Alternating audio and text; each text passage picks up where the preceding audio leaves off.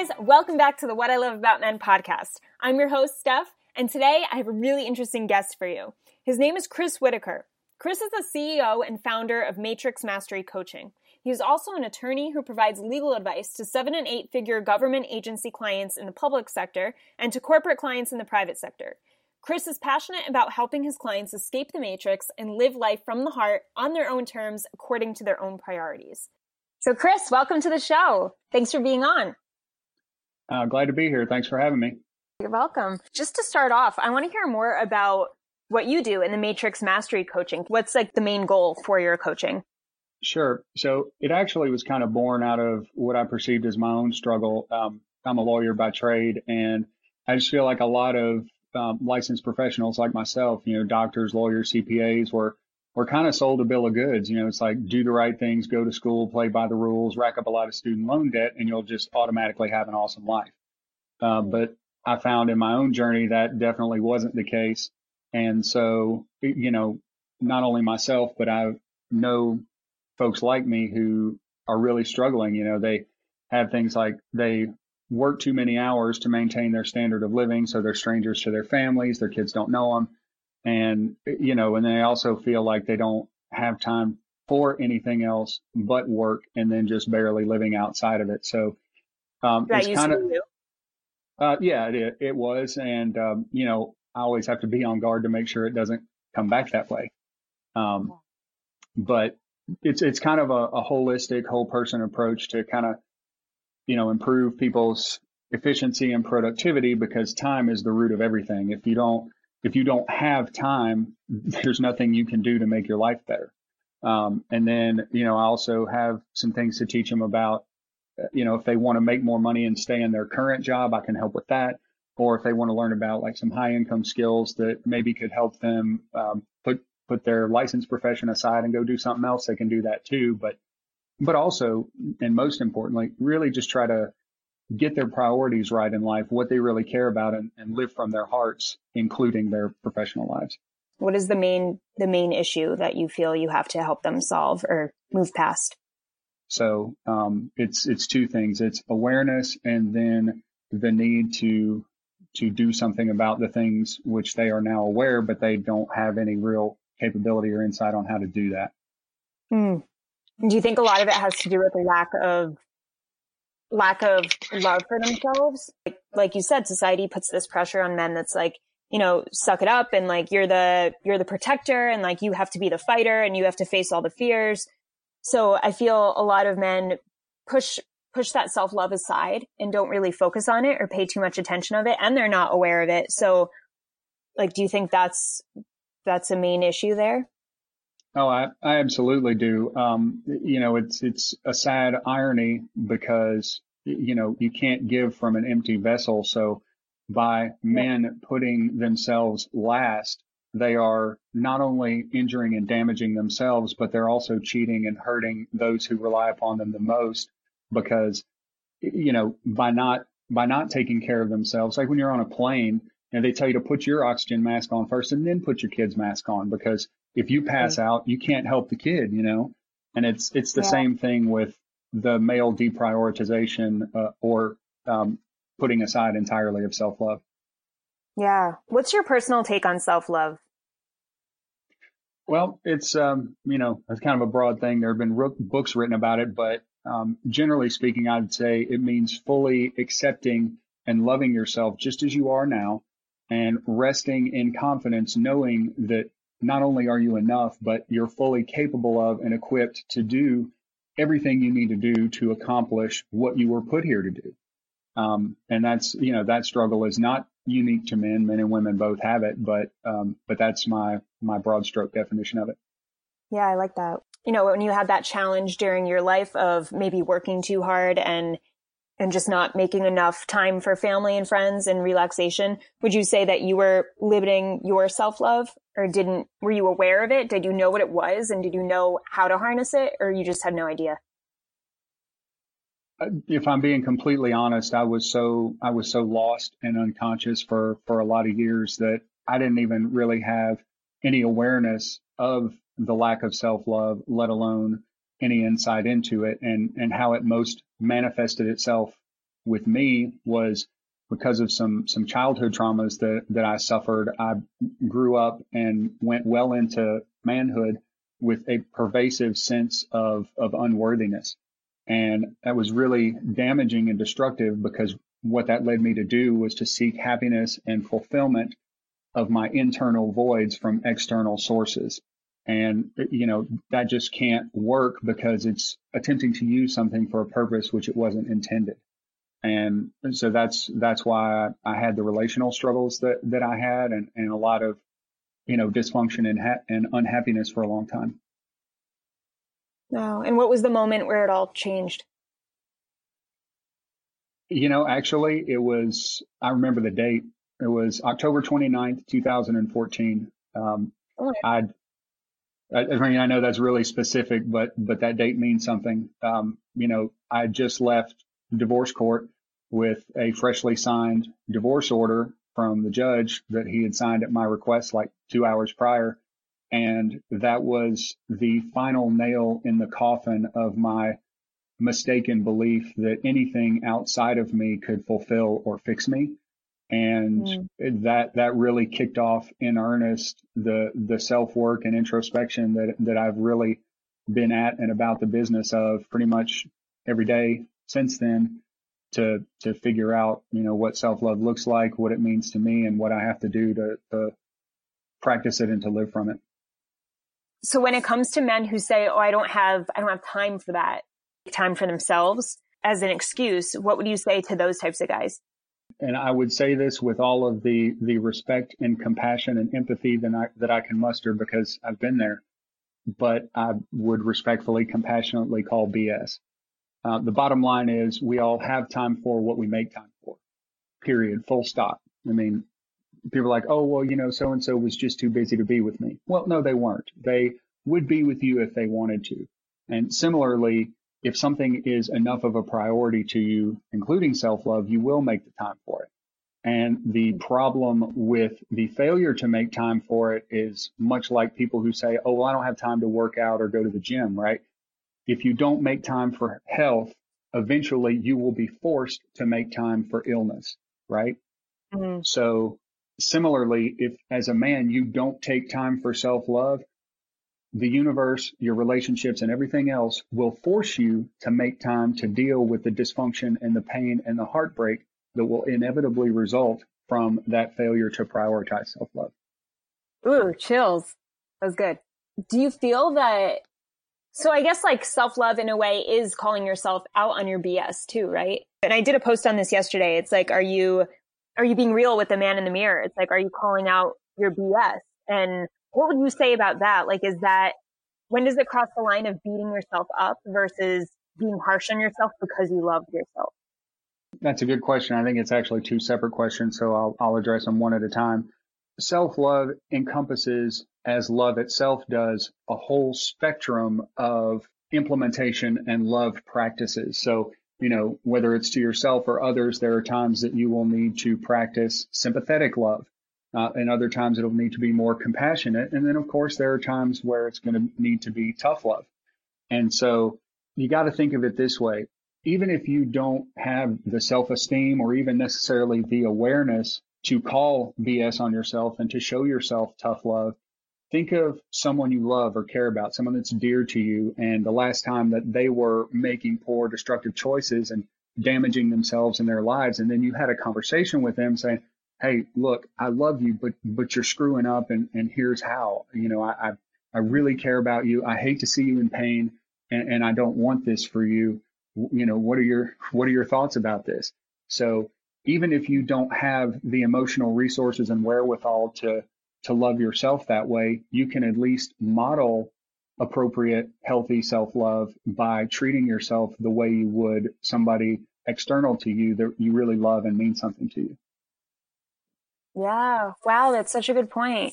Yeah. Cause we always use that in terms of talking ourselves up. It's like, how would you talk to a friend? Cause we usually do talk our friends up and we make them, it's so easy for us to make our friends feel, good. And it goes the same way with when your friend's fucking up, it's like you're there to call them out. If you're a really good friend, you call them out on their shit because you love them, and the same should go with yourself. It's a really good way to look at it. I love that. Okay, so let's switch over to the myth that there are no good men or women left. Do you think people actually believe this, or do they decide to believe it once they've personally failed with one or two relationships? Well, I think the question behind the question is whether, especially men, believe this consciously or not. And my position is that almost none of them do. And this is not a gender specific thing necessarily, but all of us have the tendency to tend toward egocentrism, especially when we're in pain or we're in hurting. We think the world is all about us. It revolves around us and things like that. And that's just not the case. So, you look at and you pick data points, recent ones that kind of validate what you think your view is. Like, oh, well, instead of saying, okay, what does all the data say about whether there are any good ones left? I'm only looking at my last two relationships, both of which broke my heart, and I'm in pain. So that means there's no good ones left. And that's, that's as preposterous as it is untrue. But that doesn't make it feel any less true when we're hurting. Yeah. And I love that you said that, like, we prove ourselves right, because we always do. Like, no matter what our true belief is, we will find a way, like within our actions and our relationships and our external reality will always prove what our true belief is. So that makes total sense there. Agreed. Yeah. I mean, there are 7 billion people in the world. So, I mean, think of that and then compare that to the one or two people that hurt you or the relationships that caused you pain and say, oh, well, yeah, because of those two, the remaining 6,999,000,000 and change, there's not one good one in there. When you think of it that way, you can almost laugh at yourself for having thought that, but you have to get there and you have to be conscious of the reality of your situation and take yourself out of it to the extent you can, because if you can't, then you get stuck in that ego trap. And that's how you end up with unconscious mistaken beliefs like that. Yeah. Do you feel that men or women use this myth more? That's a good question. And I really had to think about it for a minute. And this is where I come down on it. I think that women verbally express this myth more, but that men walk it out more. And here's what I mean by that. Women are generally better than men at expressing their emotions, beliefs, and feelings. So they say this aloud more often than men do. And so the female version of the self-fulfilling prophecy is they speak it, and so they put out that energetic vibe into the universe, and that attracts more of what they say they believe. And so that's the primary way it plays out with women. Men, on the other hand, it's a little different because men are inherently action-oriented beings. So the way I've seen it manifest itself is men opting out of marriage entirely in record numbers. They just take their chips and go home and don't even get themselves involved in it, because if they think there are no good ones left, then why would they bet their entire life, their heart, their future children, and half their assets for God knows how long on something that doesn't have any better odds than playing craps at a Vegas casino, And so if they really and truly believe that, then based on that mistaken belief and them opting out of marriage, their self-fulfilling prophecy is isolation breeds more isolation, because they isolate in order to avoid the pain that they think exists from no good ones existing. They stay more isolated and don't end up even being able to be exposed to the possibility that there are good ones out there that might love them. Yeah. How would you personally respond to someone who says this myth? Like, if someone were to say to you, oh, there's no good women out there at all, how would you respond to them? Again, with all the respect, compassion, and empathy I could muster, I would call BS. And when they ask me, well, okay, if that's true, then prove it. I'm like, okay, that's easy. In your life, everyone or most all of us know at least one person, one couple that has a happy, healthy, functional relationship. Now, this may or may not even be like in your inner circle of close people, right? I mean, it could be like, the pastor and his wife at your church, if you go to church, or even a coworker that, they just work with you every day, but they come in and they're consistently happy, and, they get flowers from their husband on special occasions, and they have mostly good things to say about them, and don't trash talk their man that way. So when you find somebody like that, first off, that's a different data point to analyze than your egocentric, oh, my painful relationships mean there's no good ones. So first off, you got to deal with a cognitive dissonance between your own experience and the existence of something that doesn't match it. Yeah. But if you can get past that and say, okay, well, maybe I will consider the possibility that there are good ones out there, even if you have no idea yourself how to go about finding one, attracting one, whatever, what you can do is befriend these folks, get closer to them, talk to them, see what they are willing to tell you about their secrets to success and what makes their relationship healthy. Because it's been my experience that most happy, healthy, well-adjusted couples, especially for somebody younger that's trying to get it right, love to share the things that work for them, the good things and the struggles they've overcome. So, it's really just about getting out of your own head and your comfort zone and going to explore the world and the people around you a little bit to see if you can't find one or more data points that don't support your mistaken belief. That's so true. And I feel there's so many people out there who are afraid to learn from people who are successful at things that maybe they're not. And the only way you get better is if you study from the people who are doing it right and who know their shit, know what they're doing. It's like getting mad at a rich person, but being bitter and angry and jealous of their wealth. Like just go up to them and ask them how they did it, have a conversation with some wealthy people, and then you'll know the tools and the steps to get there yourself. So that's a really good point, is just go up to a couple who seems successful or seems as happy as you would like to be and understand where they're coming from, what their secrets are. And then beyond awesome. the people aspect of things, there are all kinds of, resources, books, self-help guides, and, different ones are going to resonate with different people. Some of it depends on your religious orientation or whatever. But if you find a book or a resource or a guide or even a coach that resonates with you such that you think, hey, this person or this resource might be able to guide me and to give me some insight and information that I don't have, that if I learn it and actually put it into practice, that I might can change what has been my reality heretofore. But if you only do the same things you've ever done, that's all you're ever going to have. Yeah. You'll get the same result over and over. Right. So is that what you would say would be the main solution to get out of this way of thinking, would be to expose yourself to people who are doing it right? Broadly speaking, it goes to the concept of environmental exposure. You change your environmental exposure in terms of people, in terms of the things you think, you read, you see. I mean, don't be, if you're trying to change your beliefs about toxic relationships, don't be looking at the Best Housewives and all that crap, all the drama, trauma, the Jerry Springers, the Maury's of the world. You get that stuff off your TV and out of your mind, because it's only going to feed that garbage misperception. Yeah, that's so true. So speaking of toxic relationships, let's talk toxic masculinity. You had some really good things to say on my post. I posted something about toxic masculinity. So I want you to tell the listeners what your definition of toxic masculinity is versus just masculinity.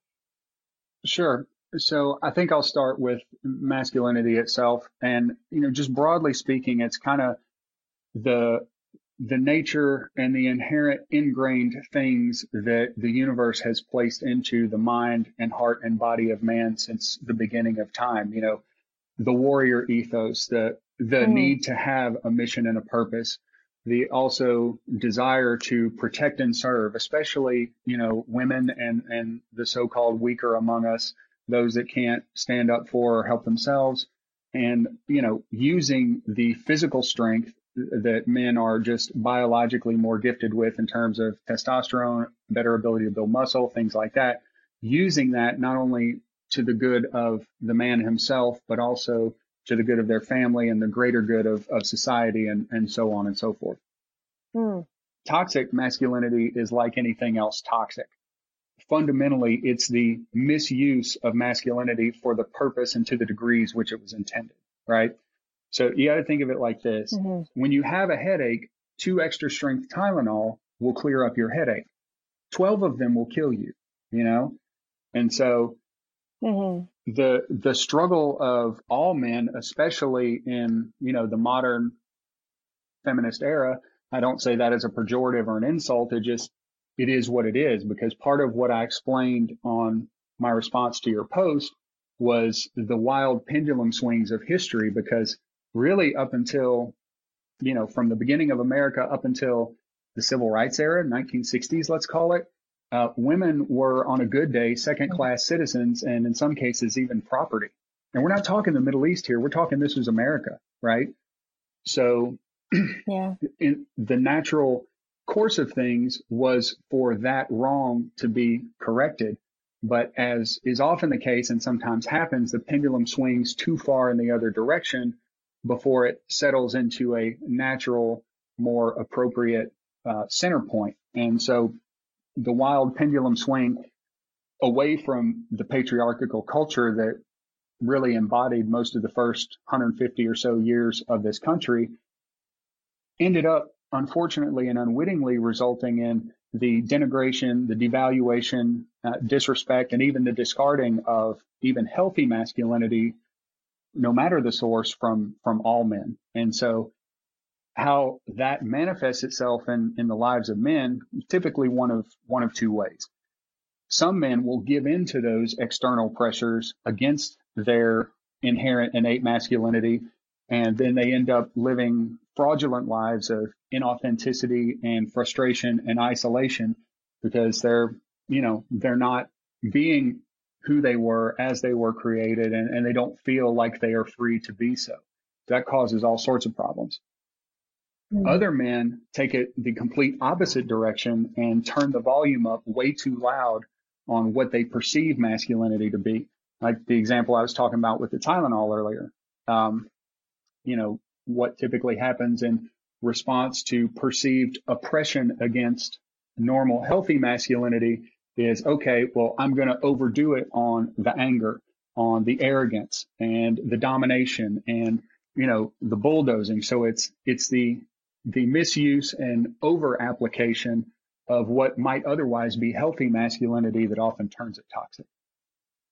Yeah. So would you say that it's easy to fall into the trap of toxic masculinity, and what makes it so easy? I would say definitely yes. The thing that makes it the easiest, frankly, is the culture in which we currently live. As whether it's society or the media, or even, unfortunately and usually unconsciously, a fair number of women encourage it and compound the issues.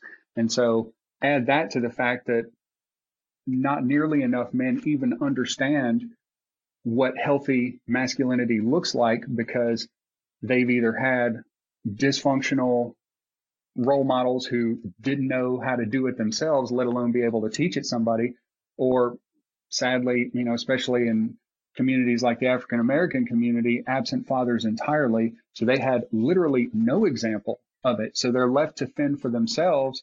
And the best they could hope for is, like my example earlier, of a single mom trying to be mom and dad. And so their idea of dad comes from mom. And that's never going to work. So what ends up happening is they end up walking out this dysfunction of their toxic masculinity that they learned in childhood in conjunction with whatever erroneous beliefs they picked up about what masculinity is along the way in their life. So can you go back to when you were saying men feel like they can't be free? What do you mean by that exactly?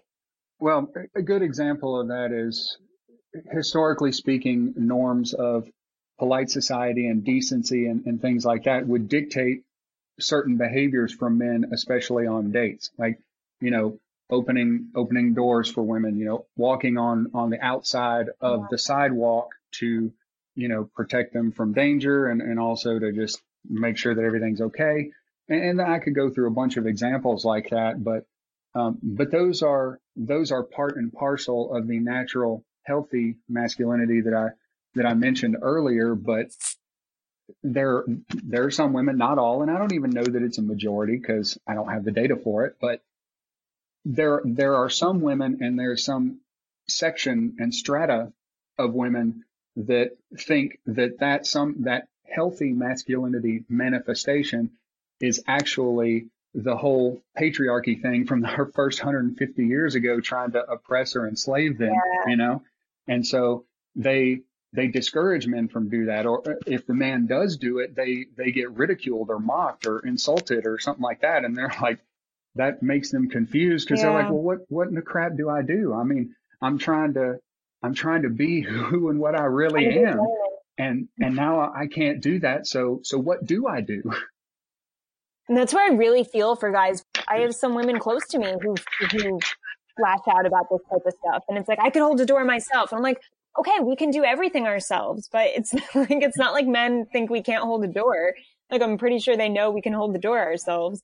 And it's just it's a very nice gesture. And whenever men do that, hold a door open for me, I just think of them as such a gentleman, and it makes me so happy, and I really appreciate it. And like, I have this one guy who walked on the other side of the sidewalk, and I noticed that he walked over to the other side. He didn't have to. And it was just like, in my head, I was like, oh my God, that's so nice. Like, and it was a turn on, and it felt really good. And some women get seriously offended, and some women absolutely love it. So I really do feel for the guys where it's like, okay, what do I do?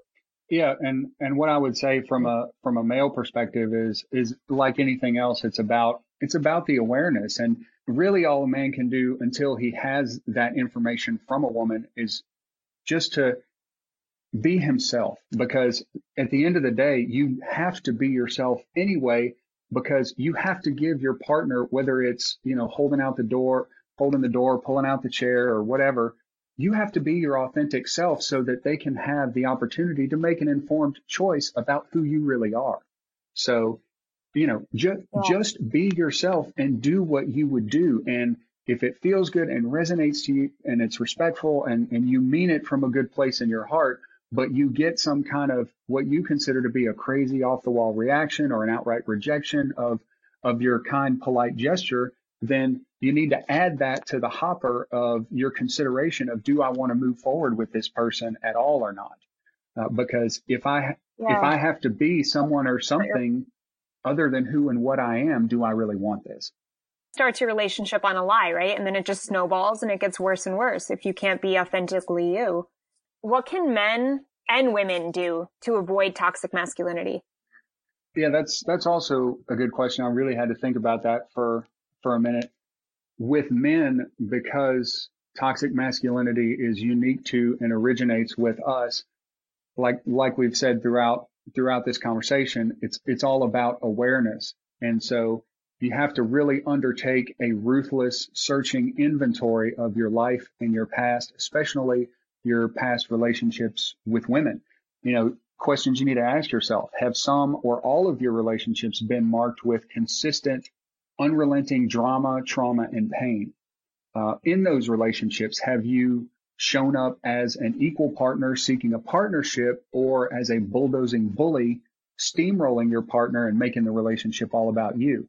And, on the far end of that spectrum, have you had severe anger issues, depressive disorder things, and or it does happen, physically or psychologically abused your prior partners? And it's stuff like that and the answers to questions like that could, if you actually ask them and sit with the answers and don't run from them and don't judge yourself, just look at it as data that you're gathering to get to a better place in your life. If you can do that, then that's the first step in breaking through your fog of unconscious lack of awareness on, whether you might have some toxic masculinity going.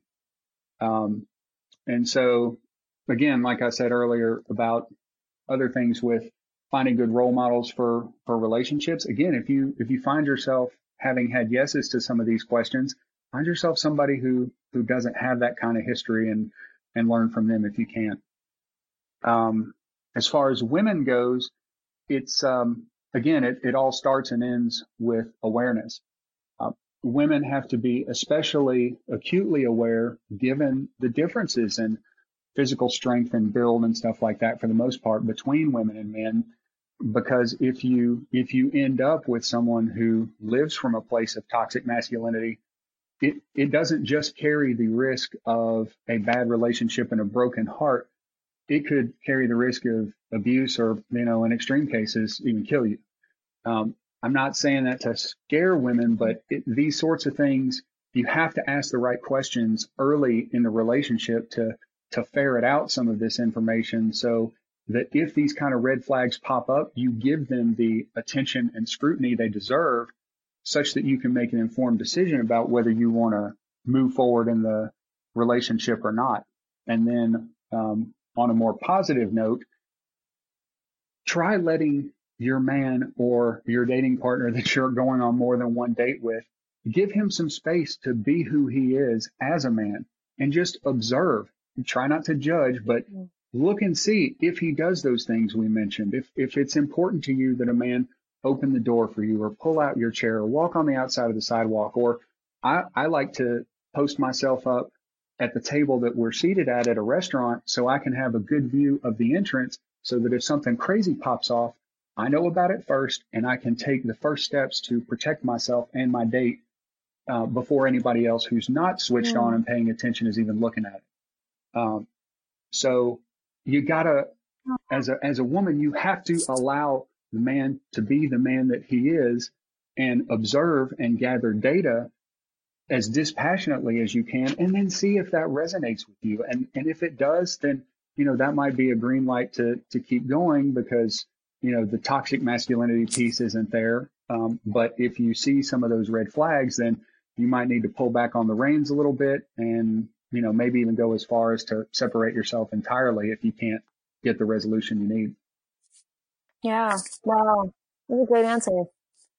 I think women need to understand that as men and women, we're different, and like there's great things about men and there's great things about women. So when a man is trying to be a man, let him be a man. Like women have to understand that this does mean a lot to men. Like it makes them feel good. It makes them feel like they're protecting us. And I think that is like a very innate trait of men. And, most women do appreciate it. So for the guys listening, like don't think that's just old school, like BS. There's a lot of women who really appreciate the small things you do like that, like open the car door and walk on the side of the road where the cars, closer to the cars. And, like you said, Chris, like be on the lookout for if anything bad happens, you're the first one to deal with it. And hearing that, like me hearing that, it's kind of like, oh, my hero, and that's the feeling that a lot of women get. And we really do appreciate that. So don't lose sight of that and don't feel like that's not important anymore because it still is to a lot of women out there. And it's just like Chris said, it's just a matter of finding a woman who will appreciate that if that's important to you. You want to be with a partner who appreciates those things that make you, that fill you up and make you feel masculine and like a man and feel strong and protective. So if that's how you want to feel and that's how you need to feel like the best man you can be, make sure you find a woman who appreciates that. Absolutely.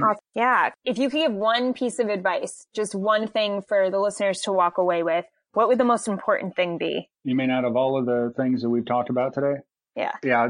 I think it's self-love and I don't think it's a particularly close call, honestly. And here's why. We can never meet, interact with, or love anyone more deeply than we've met ourselves. So whatever your cap, your ceiling, your limits are, those will be your limits in a relationship as well. So if you cannot healthily love yourself, you cannot and will not healthily love a partner. It doesn't matter who she is, be the best woman on earth, that have everything on what I like to call your romantic resume, check all the boxes, be the bomb.com. But even notwithstanding all that, if you don't have healthy, self-assured, not obnoxious and arrogant self-love, then you're not going to be able to be the relationship partner that she needs. And on a long enough timeline, you will sabotage it, you will screw it up, and she will not be in your life. So, to the extent you perceive things within yourself, it's like, man, I really need to be better than this. And focus for the purposes of seeking relationships on things that might be desirable, qualities and traits that might be desirable to the partner that you seek to attract. And if there is space and a gap between where you are within yourself from a self-love perspective and what you aspire to be loving your partner in a relationship, well, when you take the time and make the time to work on the things to make yourself a better relationship partner, start there. And, whatever that is, whether it's, hey, I need to learn to not talk so ugly to myself. Well, if you talk ugly to yourself, when you get in a fight with your partner, which we all will, then the same negative, garbage, defeating, injurious self-talk that you have within your own head, that will be the dialogue that you perpetrate upon that woman. And so if you can't speak to yourself kindly, what makes you think when the chips are down, you're going to be able to do the same for her? So important. Oh, thanks so much, Chris. Thanks for being on the show. I really appreciate it, your insight. Absolutely. It's a lot of So fun. where can people find you if they want to reach out or they want to check out your social? Yeah, sure. People want to reach out to me on social media or find what I'm about. They can go to my Instagram. It's at the Chris Whittaker, TheChris, Whittaker with 2 T's, Whittaker. I have a daily video that I do, and I try to post at least twice a day with just, thoughts and wisdom and kind of downloads from the universe. Some of it's about relationships, but really a lot of it has to do with the things we talked about today, self-love, consciousness, being your best you, and what you need to do to show up in life as the best you, walking, empowered in your mission, purpose, vision, and passion. Because if you want a great relationship, there is nothing sexier than a man or a woman who is walking out their path confidently and doing well at it. You want to attract the right kind of partner that you want. Live your best, most empowered, authentic life and see what the universe brings you. I promise you it'll be good.